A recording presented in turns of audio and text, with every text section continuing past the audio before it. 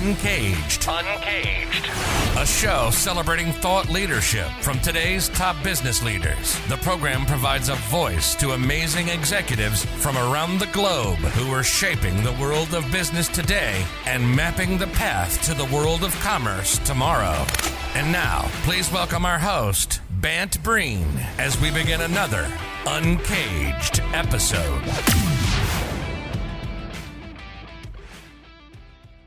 Today, we're speaking with Steve Wessner. Hey, Steve, how are you? Hey, Band, how you doing? I'm really well.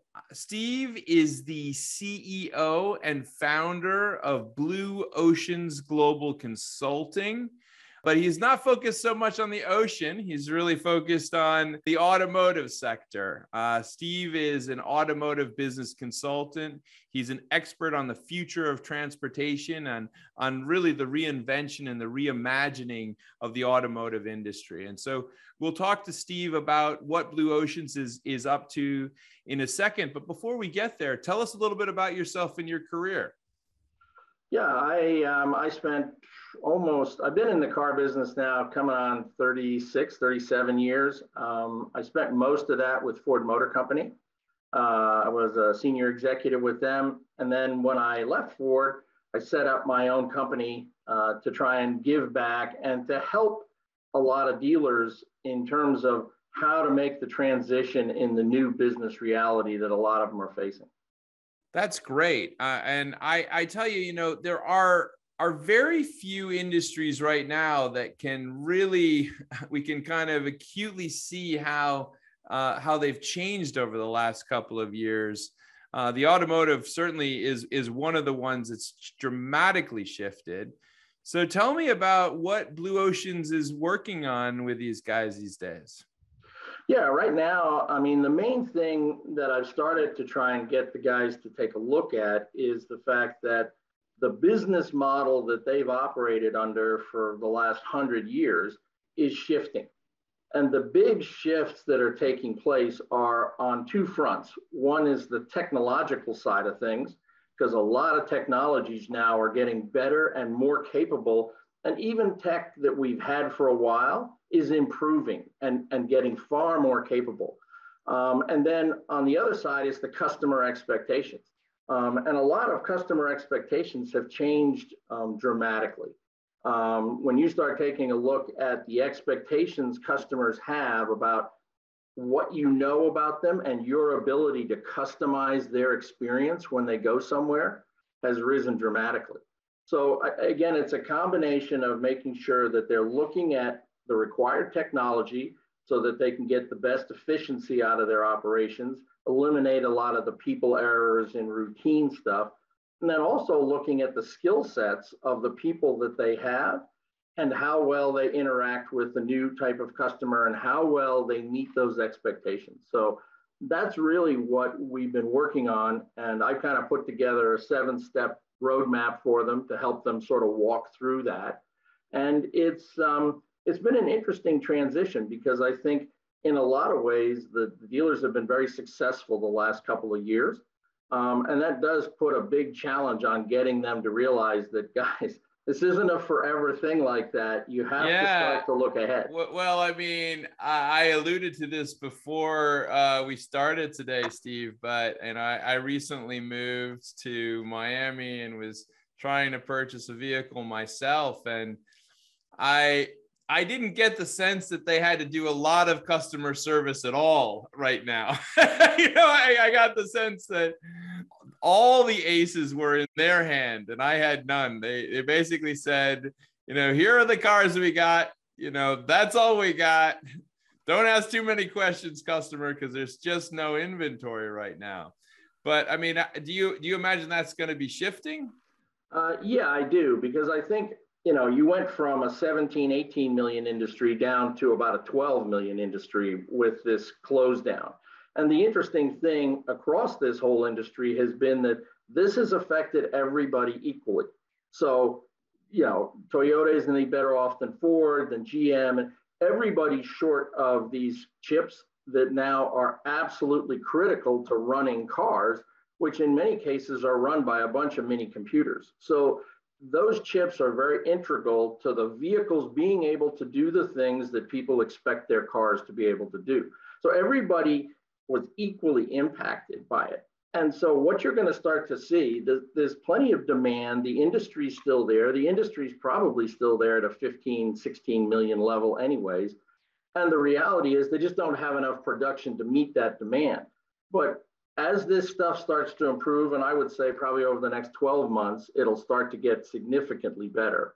The manufacturers are going to ramp up production. So that situation that you walked into, you're going to walk in and there's going to be plenty of vehicles to look at. Okay. So then the question becomes, how are you handled? How are you treated? And that's where I look at sort of the customization when it comes to handling the customers.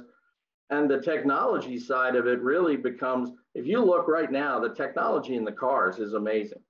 If you look at the technology in the manufacturing facilities, also very amazing. I mean, it's like a spaceship in there. But you walk into your average dealership and the technology is basically what it was 20 years ago. And in many cases, that technology has to catch up and the ability to work with it has to catch up. So I think you're going to find a very different experience in the future. Yeah, I think you're hitting on something which is kind of the roller coaster ride that we've been on. And it's fascinating because the demand and the excitement about the future is almost palpable. I have a 17-year-old son who, since he was a very small boy, was obsessed with the F-150. He just thinks that's I don't know why, we never owned a pickup truck. But he thinks F-150s are just the coolest thing in the world. And I sent him the first video of that Lightning. And he almost, I think he may have even started to tear up a bit. He was so excited about it. And I think that this whole electric thing it's created such an excitement with customers. But I don't know where we are. I mean, do you see this happening quickly? How's this going to shape? I think you're going to start to see things happen quickly because a lot of the battery technology has gotten a lot better. They have much greater range. They're smaller. They take up less room. They last longer. A lot of that technology change that I was talking about has affected electric vehicles and made them much more of a real viable proposition. I think the biggest delay you're going to see in EV is the infrastructure to support it. And what that means is having charging stations pretty much at every gas station, and you have, accelerated charging. So it's almost the time it takes you to charge your car is what it would take you to fill up your car. So there's not a huge difference. And again, that technology is there. But when you start to take a look at the infrastructure across the country, I mean, there are huge stretches of the country that literally have no charging stations. So you can't drive for 4,000 miles on this thing. So I think that's going to take the time. But I do think that this is going to happen from a time standpoint relatively quickly. I think you're going to see in the next 10 years and probably the next 4 or 5, a significant number of electric vehicles coming out like the Lightning, like these other vehicles. And what you're going to see is, I think, a lot of customers realizing that, this is pretty cool. I can charge this up. I don't have to spend, $4 a gallon on gas. And, so they're looking at the cost save, and then they're also looking at the capability of the vehicles. And when you look at an EV vehicle, it's like a light switch. You hit the gas, turn the light on, the light comes on. It doesn't take you 10 minutes to get up to speed. So it's a very different experience. Plus the quiet of it and the ride and handling characteristics, all of those things have been significantly enhanced. So it's not a little golf cart anymore. Yeah, no, absolutely. And some of the vehicles are just beautiful. And you're absolutely right. I mean, I think that probably is the decision set with the electric car buyers right now, which is they're looking for those charging stations and where they can get them. And if it's expanded, that's going to offer tremendous opportunities going forward. But let's go back to the dealership stuff for a second, because some of the stuff that you were talking about in terms of the reinvention of that dealership. Give me a sense of, as a customer, what my experience might start to evolve to be like. Well, I think first and foremost, the transition between the sort of digital experience that you have now, where you go on and look for vehicles and stuff, all very, very smooth. Okay. And then a lot of times you go to the dealership and the experience there is more challenging, shall we say. And I think what we're going to find is that the connectivity and the similarity between those two experiences is going to be much greater. So the ease with which you get information, the ease with which the deal is put together, and the fact that a lot of these things, the things that now take a lot of time in the back room, are going to be automated. I mean, that's one of the things I talk to the dealers about. There are all kinds of tasks that you have to do when you're buying a car, the registration, all the stuff that goes to the government, all the stuff that goes to the factory. All of that stuff is repetitive again and again and again. And so stuff like, robotic process automation, RPA, is a technology that simply replicates what somebody does on a computer. And it can handle a lot of these mundane, repetitive tasks. So when you're looking up credit reference, you're looking up this, you're doing that, all of that is what used to take time. And you would be sitting in the showroom twiddling your thumbs, wondering why it's taken forever to buy a car. All of that, I think, will be consolidated down to a much shorter time period. Wow. And then on the service side of things for you, there's going to be more remote service. There's going to be more opportunities where, and I've said this before, when you start getting into automated vehicles, which again are not that far away, Tesla's already testing them. But I asked somebody, I said, if your car can go get itself repaired, do you really care where it goes? Do you really care that It has a really nice waiting room there? Do you really care that there's coffee there? No, you don't, because you're not going. And especially if there's an automated vehicle that can come back so that you've got something in case you need to go somewhere. That's such a good point. Equation. So it's such a good point. Yeah. You think about like things like ghost kitchens today, these big brands and all their business coming from food delivery. Nobody cares what the restaurant looks like anymore, right? It could be, right? It's all coming from a basement. Yeah. But you're absolutely right. That's a very, very good point. Well, let me shift gears a little bit here and ask you a little bit about the pandemic that we've been living through. It's been a challenging moment, certainly personally and professionally, for a lot of folks. I'd say that one of the industries that seems to have weathered it extremely well, it has been the automotive space. Tell me a little bit about the learnings that are coming out of this. I think a lot of the opportunity, I guess, that comes out of this from the standpoint of the automotive business is that level set. It's happened to everybody. The big hit that you got from the pandemic was the combination of the chips not being available. So that reduced the inventory out of it. And then the challenges that the dealers had at their dealerships with people getting sick, and you're in a situation where, one day you have 15 techs, the next day you only have 10 because 5 of them got sick. Right. So those kind of things were extremely challenging for the dealerships to get their heads around. But I think the fact that they went through it was sort of a trial by fire, but it trained them and it tested them to get a situation that was unexpected, and how do we handle it? So a lot of their ability to handle some of these emergencies has improved significantly. But I think the biggest change you're going to see in the automotive industry is because you had this chip shortage that was created by the pandemic and this level set for everybody, you're going to start to see, I think, a very different approach to how business is done. It's really going to be a lot more around customer convenience, much more customer centric. Also, the ability to handle data, to handle information, and be more sort of inclusive with it, in the sense that everybody at the store will know you as a customer. Because when you come in to buy a car, when you think of all the information you have to give to buy a car, it's just like buying a house. So they know everything about you. Right now, the challenge is the internal technologies in some of the stores make transferring it from the department to department a little challenging. I think that's going to go away.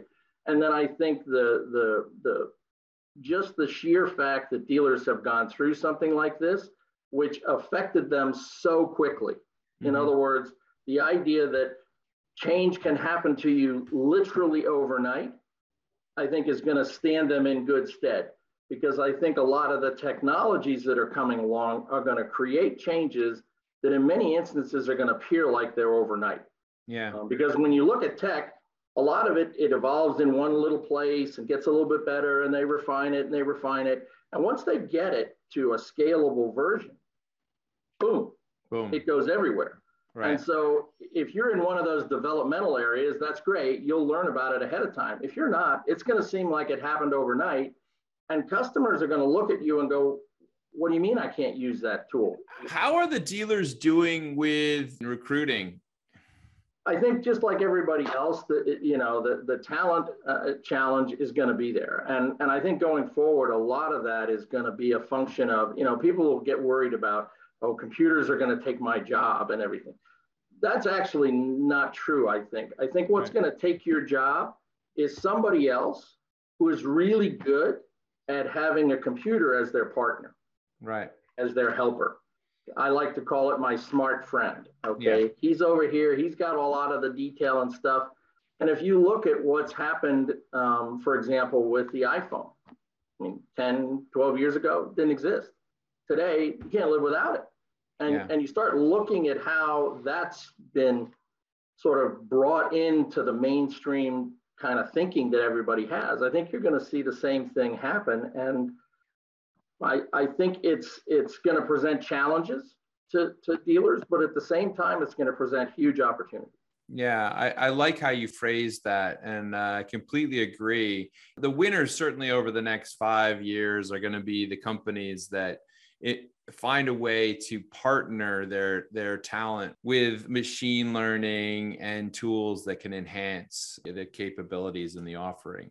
So, we're in a strange year, this 2022 that we're in now. I'm curious to see how you see this playing out this year, how things are going to evolve. Are we going to see lots of cars back in showrooms, or what do you think this year holds for us? I think for this year, it'll be a gradual progression, because you still have shortages of chips. And again, the complexity of making those chips is pretty high. It's not something that just anybody can do. So there's that expertise that now has to get expanded out. A lot of manufacturers have started to look to bring that expertise in-house for themselves, as opposed to have it as a supplier. So I think for this year, there's going to be some challenges. You've also got some global events that are going on that, again, hit the supply chain at a time when it's very vulnerable. And I think that's going to take, in my guess, probably another maybe 12 to 18 months to iron itself out. But eventually it will, and eventually you'll start to get up to speed.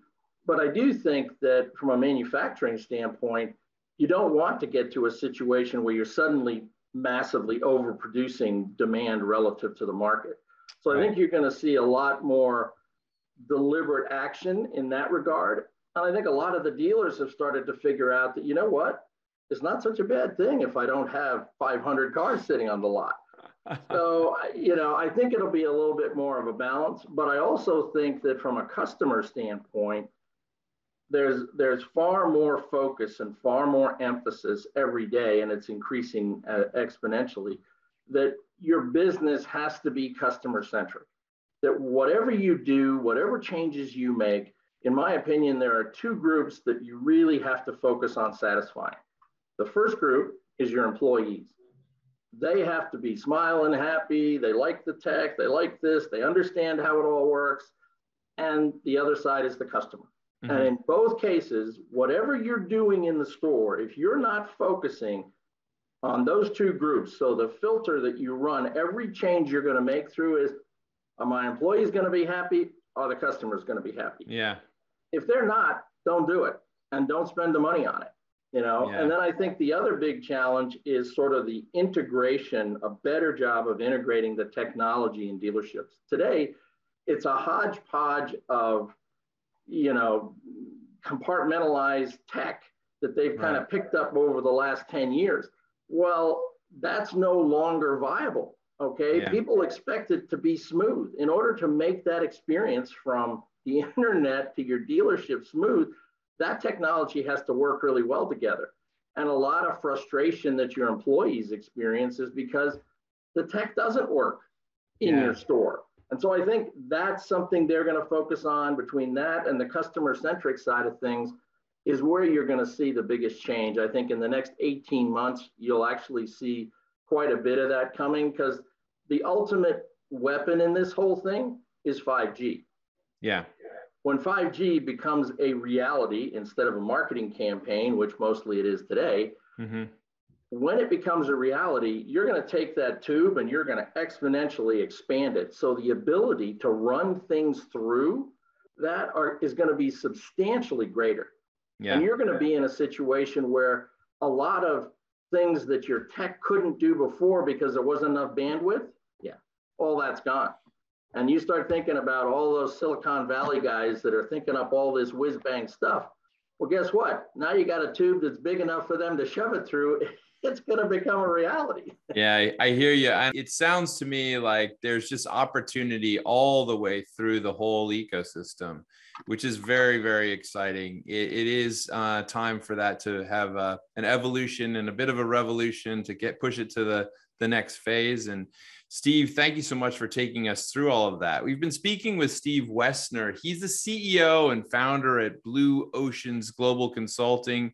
He's an automotive business consultant, an expert on the future of transportation, and has been walking us through the landscape of today, what companies are focusing on, and where the opportunities for these businesses to improve their experience, to improve their effectiveness are going forward. Steve, if someone wanted to reach you, where can they find you?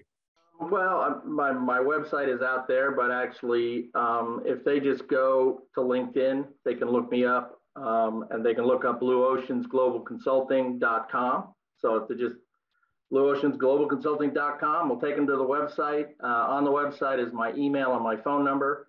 They can get a hold of me quite easily that way. I'm located in Atlanta, but I'm accessible from anywhere. So I've spent a fair bit of time focusing the last year or so in the Southeast, but the internet's a wonderful thing. You can reach me from anywhere. Awesome. Well, listen, Steve, thanks so much for being on the show today, and we look forward to talking to you again. Thank you, Ben. I appreciate it. Cheers. See ya.